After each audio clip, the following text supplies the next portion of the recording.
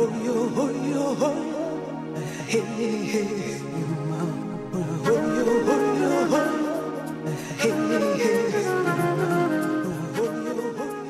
morning. I'm Claudia Shamba, your host for the May 10th, 2022 edition of Ask a Leader.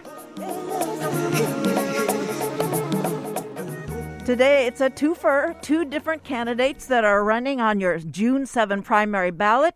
Ballots are moving out. Yesterday, the Orange County Registrar of Voters released them, so watch for them. But hang on, because we want you to have the benefit of lots of input, including the Voice of OC that's going to be sending out their May 18 results of interviewing all the candidates. And Norberto's making sure they ask hard questions. So today's guests are Assemblyman Stephen Choi, who is challenging another assembly person, Cottie Petrie-Norris, they're both in their previous districts, and they're all running, the two of them are running for the 73rd new redistrict. And in the second half, we're going to have on Michael Jacobs, who is one of three district attorney candidates challenging incumbent Todd Spitzer. We're going to be right back after a real short one, so stay tuned.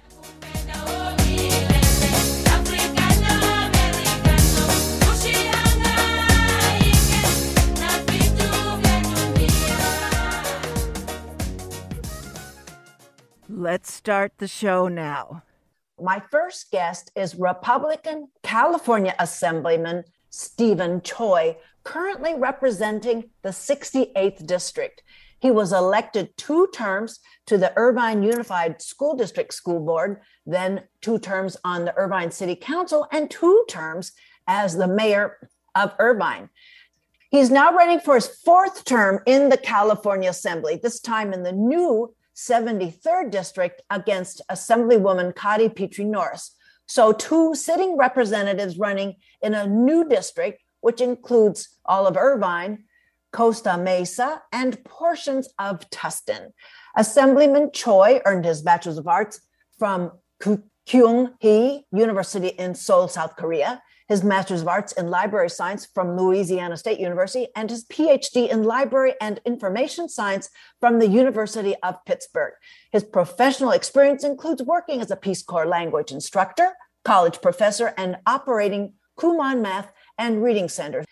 Stephen Choi comes to us today from his district office in Irvine, and we're recording this on May 6th. Welcome back to Ask a Leader, Assemblyman Stephen Choi. Thank you, Claudia. I'm happy to speak with you today as a current member representing 68th District. You have explained my background so well. I think I should hire you as my campaign manager or field representative. You did a lot of research. Mostly you described it correctly. And the Korean university that I graduated from is hard to pronounce because Americans don't have a lot of Y sound. This should be like a Hyundai. Many people say Hyundai. And my university name is Kyung-hee University. That's the correct pronunciation. And then I did teaching at the USC and the UCI and among several other colleges. And then I am deeply involved in education, currently serving as a vice chair of the Higher Education Committee, among others. And the new district is going to be 73, which I am excited to represent the entire city of Irvine, as well as a new city of Costa Mesa, including my current district, Tustin. So I'll be happy to discuss any issues you may have. Well, we are going to mention those particular committees. When you were last on this show, it was in 2014, you were running for the mayor of Irvine. And now you have several state assembly terms under your belt. I'd like for you, Assemblyman Choi, to talk about the achievements in the state legislature that you're owning, that you learned the most from and you take the most pride in. Oh, I wish I had known your question you are raising. I was lucky that I introduced several bills, excluding last couple of years under COVID. I was lucky enough as a minority member, Republican member, at least I was succeeding, getting my bills passed Senate and an Assembly and signed by the governor and made it into law.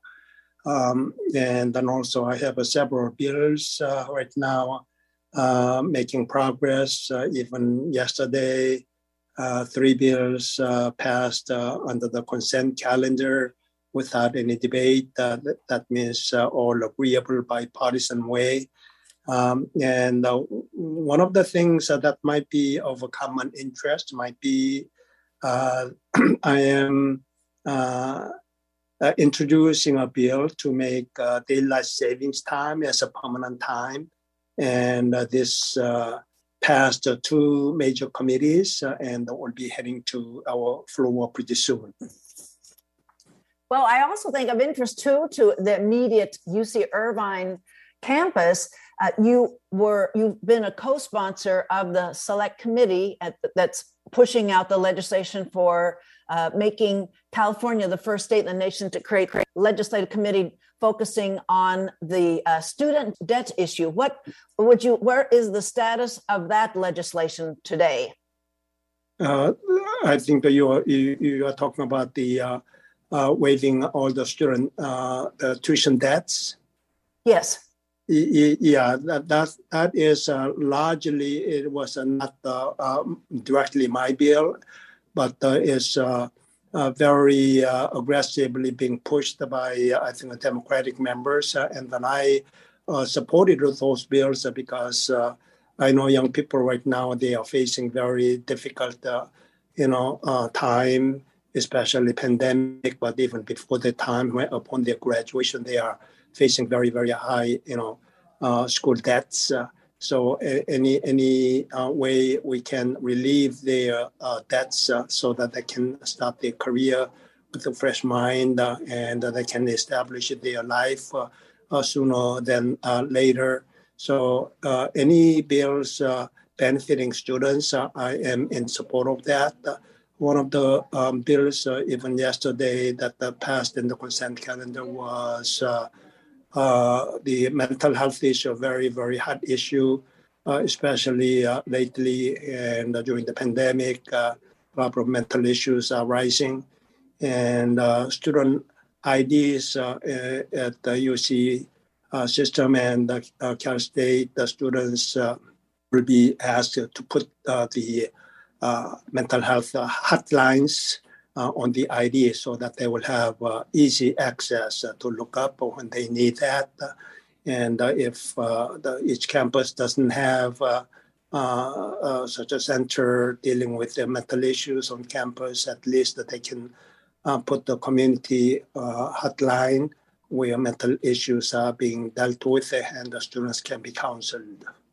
So bringing up those 2 aspects of student life, I hadn't planned on this, but I don't know how much, Assemblyman Choi, that your office and you are personally sort of registering what I'm hearing from faculty that are reporting that the pandemic is really showing in the kind of the mental state, the kind of bandwidth, which is sort of shrinking on in the individual student's setting, in their sort of mindscape. And so I don't know if that kind of ripple effect of the pandemic is something that you can actually observe from your assembly office. That is, it's sort of, we're getting the warning, and the ripple effect may have quite an impact for this sort of, we'll call it this professional class of students that are intending to graduate or have just recently graduated. Are you feeling that rippling effect for those constituents?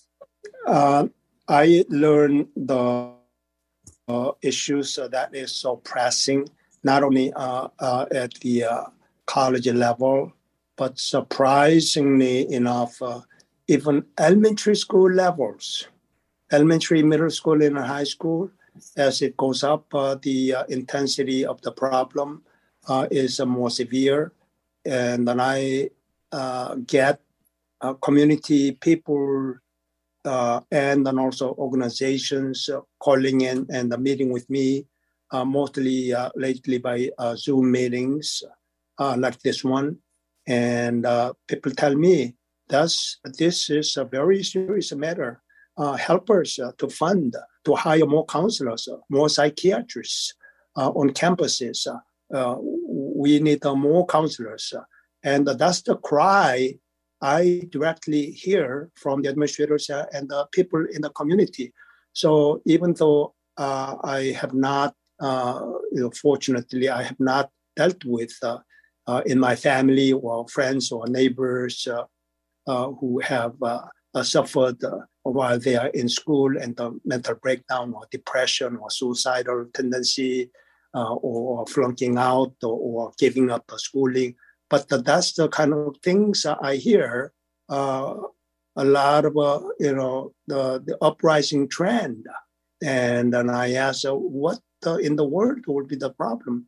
Because it's a lack of a social interaction, because they are bound to the computer and the homes, that they could not go out and play. And the human beings are social animals. So we need to interact with the other people, neighbors, and the school friends. So when they are, blocked, I think that is the depression that is surprising me. That's what they experience, and that is showing, and the educators are alarmed about it and want to do something about it. So I want to get at some of those features about how the pandemic's managed, but I want to stay with the policy aspect of how retiring student debt could deal with some of the bandwidth issues, the stress, that financial stress they're feeling from how will they pay off this loan debt, that the interest rates get to be more larger than the actual loan that was originally taken out. So I'm just wondering if you see a connection in the policy making that you're involved with here, and how that might be one way of dealing with the stress for this whole class of higher education demographic. Yeah, I would just say we are quite fortunate that since our state is experiencing what I hear is about over $68 billion of a surplus, that gives us a cushion to do some extra things that we might have not normally expected. And this kind of extra funding is needed for mental health issues as well as student debt. And some people may experience, finding jobs. Is despite the fact that employers are looking for good qualified employees. But they are not matching correctly, and even if their match is done, their salary may not be high enough to retire their debts early enough. So that will drag on 10, 20 something years for them to pay. So if we can step in with the surplus that we have. And relieve them psychologically, and an actual, financial need can be met for those who are struggling even to make their family needs met, will be tremendous help. And then also at least their, worry, depression, and interest compounding on it. So luckily this debt waiver proposals are many times being made. I think that's quite a few, not just one, to my memory, have been introduced by Democratic members. Once this kind of a bill is introduced by Democrats, they have a good chance. And then also as a Republican, I'm willing to support those kind of bills that will help our young people. For those of you who just joined us, my guest is Assemblyman Stephen Choi, currently representing the 68th District. And as a Republican, he's now running for his fourth term in the California Assembly, this time in the new 73rd District against Assemblywoman Cottie Petrie-Norris, who is a Democrat. So this, just to remind folks, this new district includes Irvine, Costa Mesa, and portions of Tustin. That this is a primary, but only two are running in this race. So unless one of them wins outright by 50% plus one vote, we can expect that both candidates will be running in the general in November. But reminding everybody, June 7th is the primary for California. So, Assemblyman Choi, I'd like, because we're sort of hinting a little bit at that, about the overlapping sorts of jurisdictions with federal legislators and the states. Would you talk about the opportunities, besides retiring debt for students, the opportunities you found most impactful in coordinating with federal legislators in meeting the urgent developments, or in fact, toward building proactive institutions to head off future crises? Maybe you have some examples that come to top of mind. I don't know when this radio, I can say that my opponent doesn't even live in my district and wants to represent our district as a carpetbagger. So I think people need to know, about the fact and who has more interest. And the city of Irvine happens to be the largest city in the middle, and Costa Mesa is nearby, Tustin is nearby. And I've been serving my community as long as 24 years. I've been deeply involved in the community involvement and the development and helping our district members, even COVID time, a lot of EDD issues, unemployment benefit issues, thousands of clients we have helped. So even this kind of that wavering proposals, and not only at the state level, but we need to partner with the federal representatives, congressional representatives, because they have, obviously more budget, and this is not just a state issue. This is a national issue. Whoever received any federal debt or even local debt, there are many ways. Even my sister benefited when she graduated from medical school. She had probably hundreds of thousands of dollars of debt because we didn't have any money to support her. Everything that the tuition she had to pay was through either federal grant or debt, personal loan, and to get the benefit of student debt waived. Federal government has certain underprivileged rural area where doctors can go serve for a certain period of time. I think she told me she was obligated to live and serve in that community at least for 5 years or 7 years. And then her debt will be waived. And so she did. And certainly she benefited from that kind of program. She loved the community she settled in to benefit from that forgiveness program. But she loved the community, and she's living forever. It became her permanent location, and with her English ability, Korean language, and then also Spanish. She's fluent in Spanish.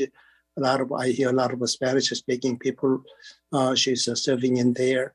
So you can see the benefits of such programs that either federal or local government set up for loan forgiveness for certain group of people, even for teachers. We experience teacher shortages, and if they are encouraged to go to communities or rural area where a severe shortage of teachers or nurses or nurse practitioners or doctors, we can create more that kind of public-private partnership, and the students can benefit and do serve their community, not just a free give of the money, do something for your community and the benefit. So this is a win-win situation. Not only that forgiveness, the benefits they will enjoy, but the people of the rural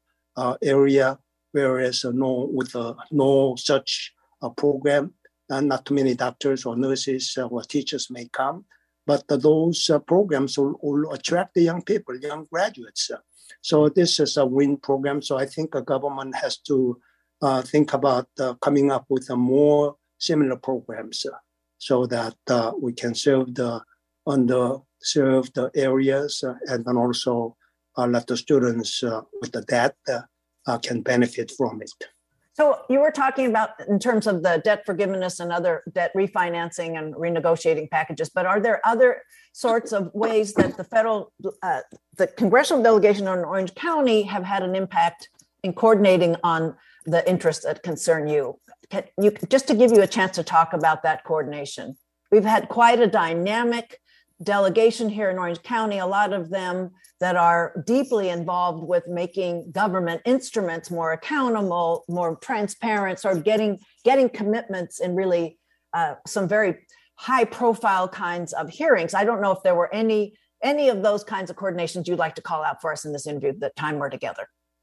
Yeah, from my experience, frankly, even though we can talk about ideally coordination, federal or state and local elected officials work together.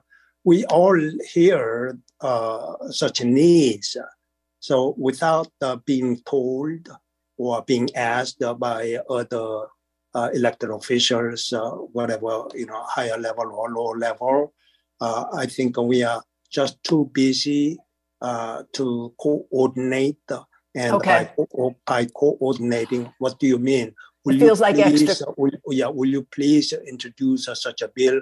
And that's what I'm doing in California. That would be really nice for you to do it in federal government.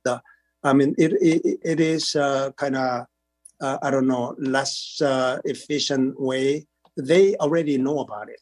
Okay. So, okay. Even for example, the daylight savings time to make a permanent time in California, I didn't coordinate with the federal government. I read about the senators passed that such a bill, and they're waiting for the House of Representatives to pass it. But we don't know how long it'll take. It may be quick, could be 2 years or 3 years, 5 years. We don't know. So we decided, my consultants and my staff or myself had a talk. This is a national trend that is good for California. We are aligned with that movement. And then I learned also 17 other states have introduced the same bill to make a daylight savings time as a permanent time, not the other way, standard time as a permanent time. So we follow that trend without any coordination of any senator or House of Representatives. Okay, thank you. So if you would you talk about what lessons you've learned on the many fronts that the pandemic has been dealt, and how ready do you think we are for the next one? Because our epidemiologists tell us that, there's more pandemics that are coming. So talk about through the sort of the frame of getting the public behind supporting in the case of another kind of a public crisis like the intensified drought and other sorts of climate change manifestations. What lessons have we learned from the pandemic that you think prepare us for the next kind of hyper challenge? As a man of faith, I am praying to God. This is a natural, universal phenomena that has happened. It is man-made, that naturally has happened, but it's sweeping the world and has killed millions of people, even including the United States. Here, over 1 million people already died, so it could be several million people. China is under intensive right now overspread of that disease, way beyond the situation that we are relaxing. And what is coming up? I don't think I can tell. I'm not a doctor, scientist, so I cannot tell. But even if I was a scientist or a doctor, I don't think they can actually predict. It is coming or not coming, it's going down. Nobody can tell. But now, at least we learned a lesson. Even this severe disaster, pandemic that we have experienced, we need to work together, government and also the citizens together instead of one-sided mandate. I think that was a lot of people resisted. Schools are shut down, businesses shut down, and the masks are required. Even nobody knows. I get confused sometimes. I didn't know when I got on the airplane I should wear the mask or not someday. And Monday, when there was ruled against it by the judge, and only few people had mask on. So I, with all the vaccines, with the booster shots, I felt very comfortable. So I took mine off. But some people did wear masks, and individuals will know and will care about their health more than anybody else, not the government. I care about my body over being told by the government what to do. And the local situation, U.S. school situation is different from China. How one size fits all, entire United States district, had to shut down at the same time and mandated to wear masks all together, despite the resistances that we have seen from parents and then also small businesses. Half of the small businesses, especially like the restaurant, mom and pop restaurants, I think roughly, more than half of them have shut down and that they never can come back. And this is the time government has to come up with how to help them, how to revive them financially with the regulations. So rather than just choking them to death and with them, unsubstantiated, mandates. So I think that's the lesson we should have learned.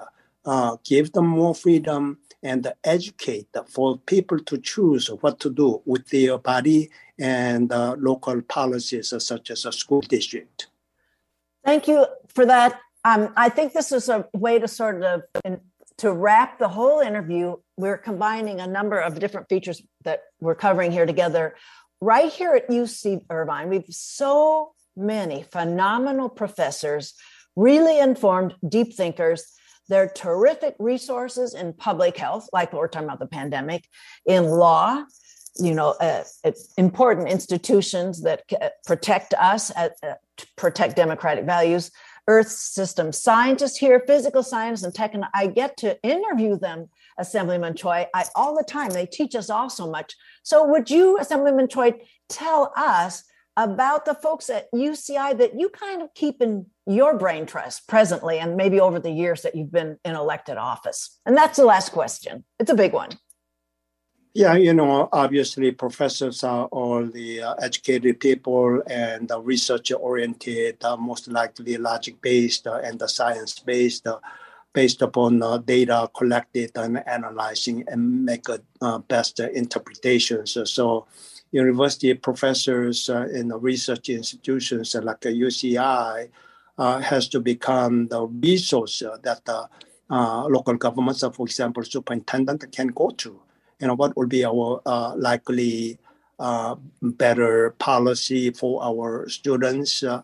For example, even mandating masks, or even now making recommendations for the vaccine shots, and what kind of a health impact for young people will experience, even though federal government have forcefully saying that all the students now, I don't know how young it has gone down, but the last official word was up to 5 years old should be vaccinated, and should be means must be mandated, etc., etc. So I think local situation, urban area like LA, or even more highly populated city of Irvine, all situation will be different from remote rural areas. So those are the situations that they can analyze, make good recommendations to, let's say, countywide policymakers such as supervisors, county supervisors, so they can use in rural areas is less likely, and you can meet schools without a mask, or vaccination may not be necessary up to certain. So rather than federal government one-size-fits-all policy, I think we can utilize local research centers with the high, capability and the good scholars that are within our community, like UCI. Are there any in particular that are part of the Stephen Choi Brain Trust and policymaking? My policymaking a priority, I think, especially in the UCI professors that might be in your brain trust that you put on speed dial when you want some answers. Oh, I hope that all the departments in the science area and especially medical field will be monitoring very closely and can give you the answers like you are anticipating from the elected official of what will be like in the future, whether the pandemic will come around or not. I think they should be in a better position to answer based upon past trend and the pandemic that the human race has experienced. So future ones may be similar to the past ones that we have experienced, but who knows, it may be quite different. So I cannot tell, but I think we should utilize local think tank like the scholars who always analyze their data and come to conclusions. Conclusions should become interpreted to policy level as an advisory resource. Well, it is a marvel to watch them rising to the occasion as some of these really critical developments are taking place. Well, Assemblyman Choi, I thank you for taking the time today. And as I say to candidates, I thank you for running for elected office. Thanks for your time today. Appreciate it. All right. Thank you so much for the opportunity speaking with you. My guest was Assemblyman Stephen Choi. Yeah, I was a former faculty member of UCI. I taught the Korean language at the School of Humanities, East Asian Languages Department. Okay. But anyway, my guest was Assemblyman Stephen Choi, currently representing the 68th District. He's now running for his fourth term in the California Assembly, this time in the new 73rd District against Assemblywoman Cottie Petrie-Norris. There are two sitting representatives running in a new district, which includes Irvine, Costa Mesa, and portions of Tustin. We're recording this on May 6th.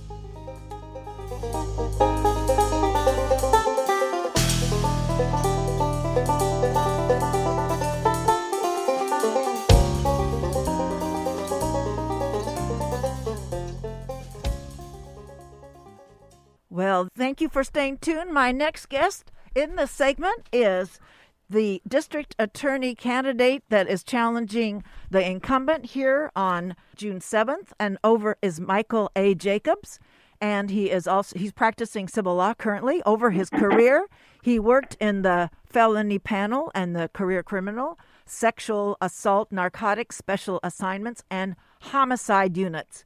His experience as a prosecutor includes, this is the website, folks. I really looked a lot of places for the bio, and I'm going to ask you, Michael Jacobs, to put more in your bio so we've got lots of background. Like, I don't know, I've got you at Loyola. I found that somewhere, but I don't know where you went as an undergrad. Oh, okay. Well, it's Occidental College. Okay. So he cites his experience as a prosecutor, including 141 jury trials, 71 were felonies, of which 26 were homicides. He prosecuted the first case where a driving under the influence case resulted in a second-degree murder conviction, and prosecuted a serial sexual assault case where, for the first time in Orange County, DNA results were introduced into evidence. He initiated a review of a series of sexual assault homicides that occurred in the late 1970s. So he's also freed an innocent man who was wrongly convicted on one of the offenses that had served 16 years in prison. In 2001, he initiated the Orange County Innocence Project, involving the OC district attorney forms to all of the state prison facilities for inmates who felt they had been wrongly convicted. And you heard him say he completed his undergraduate work at Occidental University and his law degree at Loyola Law School in L.A. Michael Jacobs comes to us today from his office in Irvine. Welcome to Ask a Leader, Michael Jacobs. Well, thank you very much for having me. Well, thank you. There's a lot to cover. I know that's like a standard refrain, but what I'm going to try to make sure we can do is give you a chance to talk about policy, staying with policy, exploring priorities, transparency, and agency culture, and collaboration. I hope we can get that in on the new mental health initiatives. And so as Mike Moodian, a poli-sci professor at Chapman University, recently pointed out, and echoing other people's assessments, as chief prosecutor, the Orange County District Attorney has an extraordinary amount of power right up there, hand in hand with the sheriff of the county. So considering the many models of district attorney around the country, what is the one that you think presents the most effective results here? Are you talking about overall policy? The model, sort of like the punitive, rehabilitative district attorney. The prosecutor is a hammer. Everything looks like a nail. So I don't know if because you've got so much background in your prosecutorial profession, and we'll talk a little bit about that. I'm not going to be sensational, Michael. I'm just going to let you know that in advance, because there's a lot there. But I want to know right now, at this point in your legal career and as a candidate for district attorney, is there some model of DA around the country that you espouse the most? Well, there isn't one particular DA. There is a theory that's been in and out of popularity called the broken windows theory of enforcement, which is, without going into too much detail, it's pretty much the opposite of the progressive, woke, or equity type of enforcement that we're seeing from some of the district attorneys in the larger cities. And what the broken windows is, it's really designed to combat the problems that have arisen from that type of enforcement. And it's broken windows means exactly what it says. It's like, okay, we're going to enforce everything from vandalism to jaywalking to drunk driving to drugs. That we're not going to let anything go, and we're only going to give the programs to the people who look like they're going to benefit for it. In other words, I favor strict enforcement over lax enforcement. Does that make sense? That makes a lot of sense. And all of those cues, those brands are very illustrative of where you're headed with that. So that's your philosophy, and we know that the incumbent is running against the L.A. district attorney. I mean, he's never missed a chance to do that. So it sounds like you're running against the L.A. district attorney as well. Well, I think it's kind of like the proof's in the pudding, and look what's happened up to L.A. And Todd Spitzer and I differ on a number of different things, but as far as general policy, as far as enforcement of the law, and not giving in to any of those progressive movements, and just from a philosophical viewpoint, the problem with one of the built-in problems with the progressive equitable movement is that you're really kind of trying to social engineer from the rear end. You have a problem, you have crimes being committed, and you try to say, well, we'll just let the person go and see if they get better and they stop doing this. Well, that's never worked. It's like the person you need. There always has been a requirement of some kind of punishment that meets the crime. If you just let everybody go free, there's no reason for them to rehabilitate, especially if they've never been habilitated. So it's just kind of really common sense. We can't just have an open door policy. We can't have no bail. We can't have everything become an infraction or misdemeanors. That'll lead to anarchy, and that's what's happening in New York, Chicago, San Francisco, some of the larger cities where they're doing this new progressive, equitable type of law, and just everybody gets out so that they can go do more shoplifting, more burglaries. In California, they've raised the price to, I guess, the value of goods stolen to $950 instead of $400 for a felony. So it means you can keep going and keep stealing. And when you try attempts to change the legislature and to add those smaller crimes up to one larger crime, those have been defeated in committee. So there isn't going to be any change in the law. So you have to tighten up on the enforcement. So forgive me a crude shorthand, but in the interest of time, I have to use it. Your career with the district attorney previously, there was a problematic use of informants. So what, in your experience, have you reconsidered the way that kind of process issue and the kind of culture you as the new district attorney would establish and build and be more transparent about? Well, I think the problem that comes to mind from, I wasn't in the office, of course, when the Decry case happened and the death penalty was removed because of the overuse of the sheriff's special units. I think the problem really is for one, is education. Okay, one is education, understanding the right to counsel in both the Fifth and Sixth Amendment, and that you can't. There's a difference between an informant who's, I would call, like a legitimate informant, who without any other connections or establishments or contracts expressed or applied with law enforcement actually volunteers information. Okay, and then if he does that, then the issue there's really twofold things when you're looking at an informant. The question is he an agent? Because if he's an agent, if the law is going to define him as an agent, it's not going to be admissible, and you're going to have all kinds of legal problems getting into that area.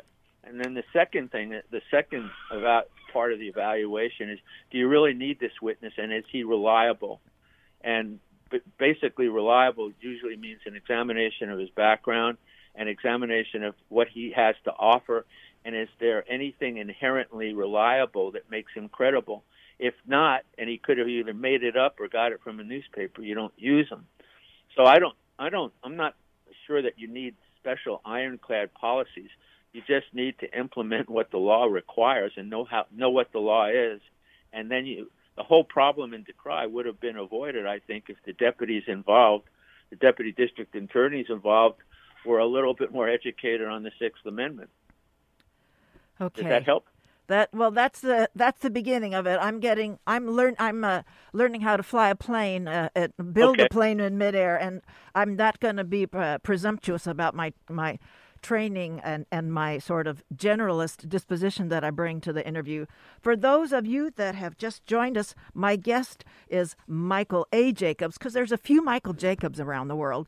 Michael A. Jacobs, former assistant district attorney, now civil law attorney, and currently a candidate for the Orange County district attorney, challenging along with Pete Hardin and Brian Chayhawk, the incumbent Todd Spitzer in the California June 7th primary.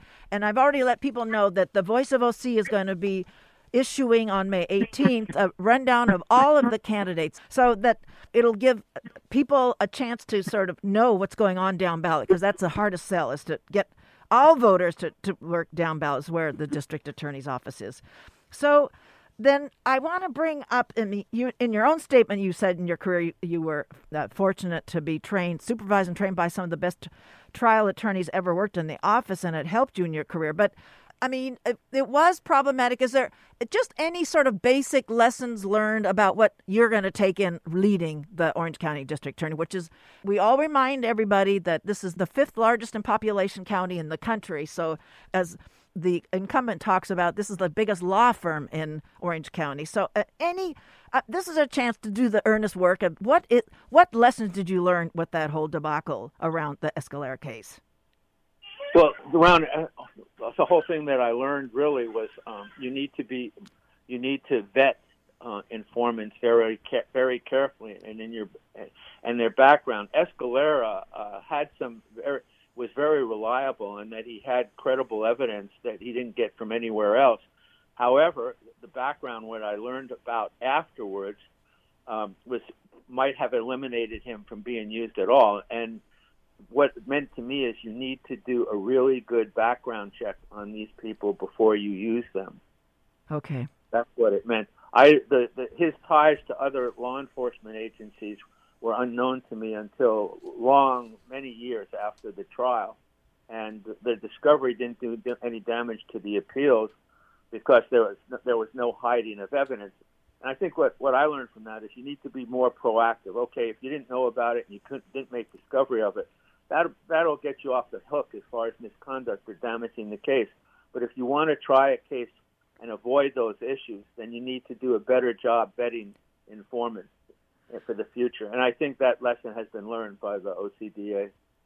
So I guess I'm going to collapse another couple of really sort of heavyweight kinds of issues. Is that you're planning? You'd like to see Prop 47 repealed, getting criminals off the streets, and I want to collapse in with a question of the nation's sort of reconsidering collectively the whole criminal justice. Some people they just want to take the criminal part, just the justice part. So reconciling your disposition about Prop 47 and the criminal justice reconsideration, where you're talking about upstream, what are causing these cases to happen is, so there's the homeless that are sort of in a recurrent disposition of committing crimes because they're unhoused, they have nothing going for them. So I don't know, how are you reconsidering the criminal justice system, wishing to repeal Prop 47 and make it safer for everybody? Maybe we could look at the classic. I think you're talking about two kinds. Okay, I understand, but they feed issue, in. Of course, well, the homeless issue, is a social economic issue. Okay, and the problem is, like, you have the legislature trying to resolve that and throwing billions of dollars into plans that don't work. Okay, and how do you reconcile Prop 47? Well, Prop 47 isn't helping things now because it's not getting help to the homeless. Okay, and what it's done is decriminalize some of the things, or make less serious some of the things that the homeless people can get involved in. But as a prosecutor, you're a little bit restricted. I cannot come up with socioeconomic plans that the legislature can. I can only enforce the law that's there. There's not much I can do. However, there's no question in my mind that there needs to be a plan to get homeless people off the street. And I kind of doubt, I have some problems with the plans that have been proposed by Governor Newsom, particularly when it involves incarcerating, declaring conservatorships and putting people in custody for the crime of being homeless. So I'm not real pleased, and I don't think that plan is going to be that effective. There are other methods of re-education. There's re-education. There's housing. There's all kinds of other assistance that we need to do for the homeless people. But like I said, as the district attorney, I really don't have much say or input into that. My job as the district attorney enforces the law, and trying to do that as equitably and as fairly as possible.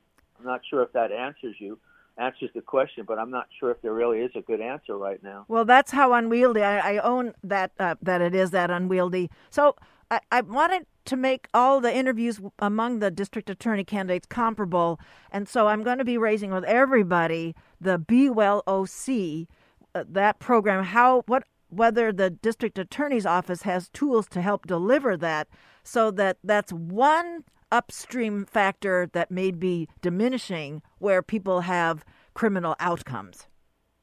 Well, that's true. And like I said, the criminal courts, although I understand there are new programs, okay, especially for veterans, but there isn't really a cure or a tool that the district attorney has right now.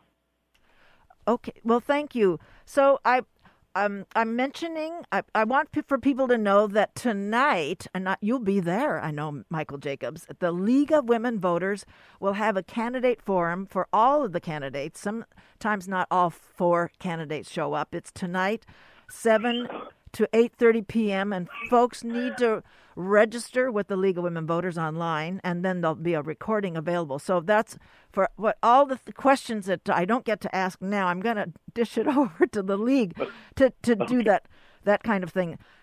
So, well, you are a proponent of the Second Amendment, full-throated a proponent. So I want to know if that is an upstream matter for law enforcement, that promoting the Second Amendment, does that mean that there are more firearms around? There's ghost firearms that the senator representing us in the California Senate, David Min, has been working on a lot. So could you tell us about how you reconcile promoting the Second Amendment with criminal outcomes in the county? Well, I think No, lawful possession of fire. When I say Second Amendment, I'm not for the wholesale distribution of guns, especially to people who shouldn't have them. I believe that the citizens who qualify, they have an absolute right under the Second Amendment to bear firearms. And I think one of the problems historically, countries that start taking that away, you start having a rise in crime and a rise in over government influence. So I think that I stand for the fact that citizens who are qualified, who have a right, their rights shouldn't be infringed upon. And the legislature likes to take little chunks and bites away from it, taking away certain kinds of ammunition, certain kinds of firearms, and it's a process that's never going to stop, at least in California, with them trying to put restrictions on the ownership of guns. And at some point, I have no problem with background checks and regulating and keeping records of gun transactions, but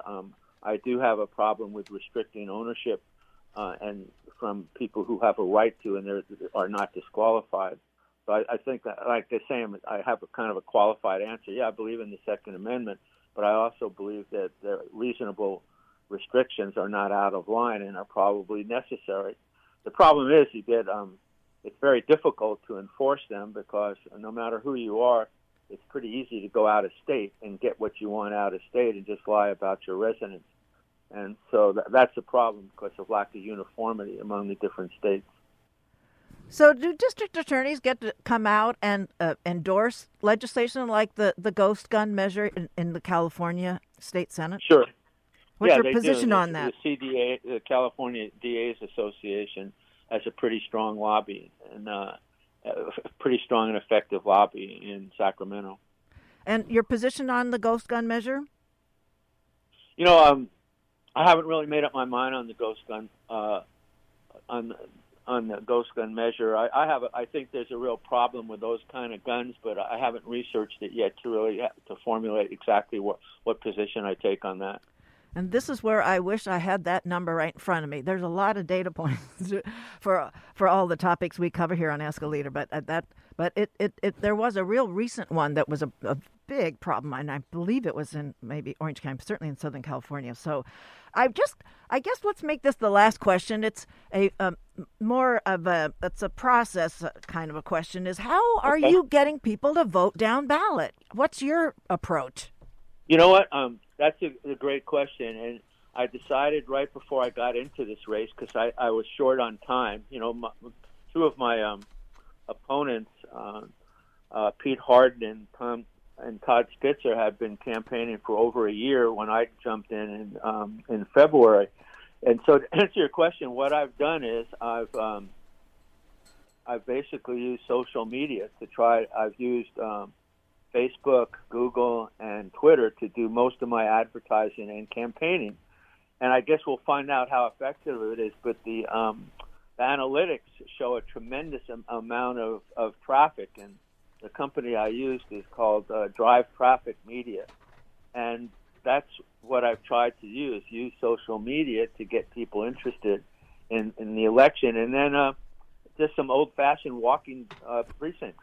I've done some walking and talking in my neighborhood and but there's 1.7 million registered voters in Orange County, and it's hard to reach all of them at all, and then to get them interested in the district attorney, as you pointed out, a down ballot position. And some people out there don't even know what the district attorney does, and I guess I shouldn't be surprised because for most people, the district attorney and what he does doesn't enter into their lives. Only when something happens to their family or there's a crime in the neighborhood does it even come into play. So yeah, it's been an issue. And like I said, I tried using social media, and I guess we'll find out in a few weeks how effective that was. So that's really helpful, and I'm going to let the League of Women Voters that forms tonight. If you all are listening to us live here, there's an opportunity to hear more questions than I was able to get answered there. So, Michael Jacobs, I do thank you for being on the show today and giving us some more insight about a pretty, like I said, it's the biggest law firm in Orange County and a very big county in the whole country. So thank you for your time today, and I like to thank candidates for running in elections. Thank you so much. And thank you for having me. I Thank appreciate you. it. That was Michael Jacobs. He is one of 3 challenging District Attorney Todd Spitzer.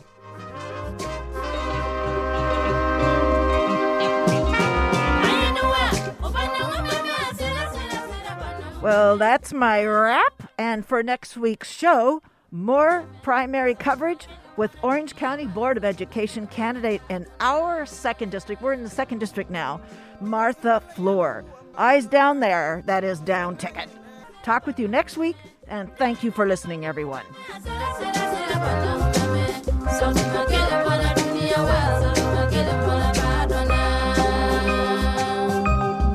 Mam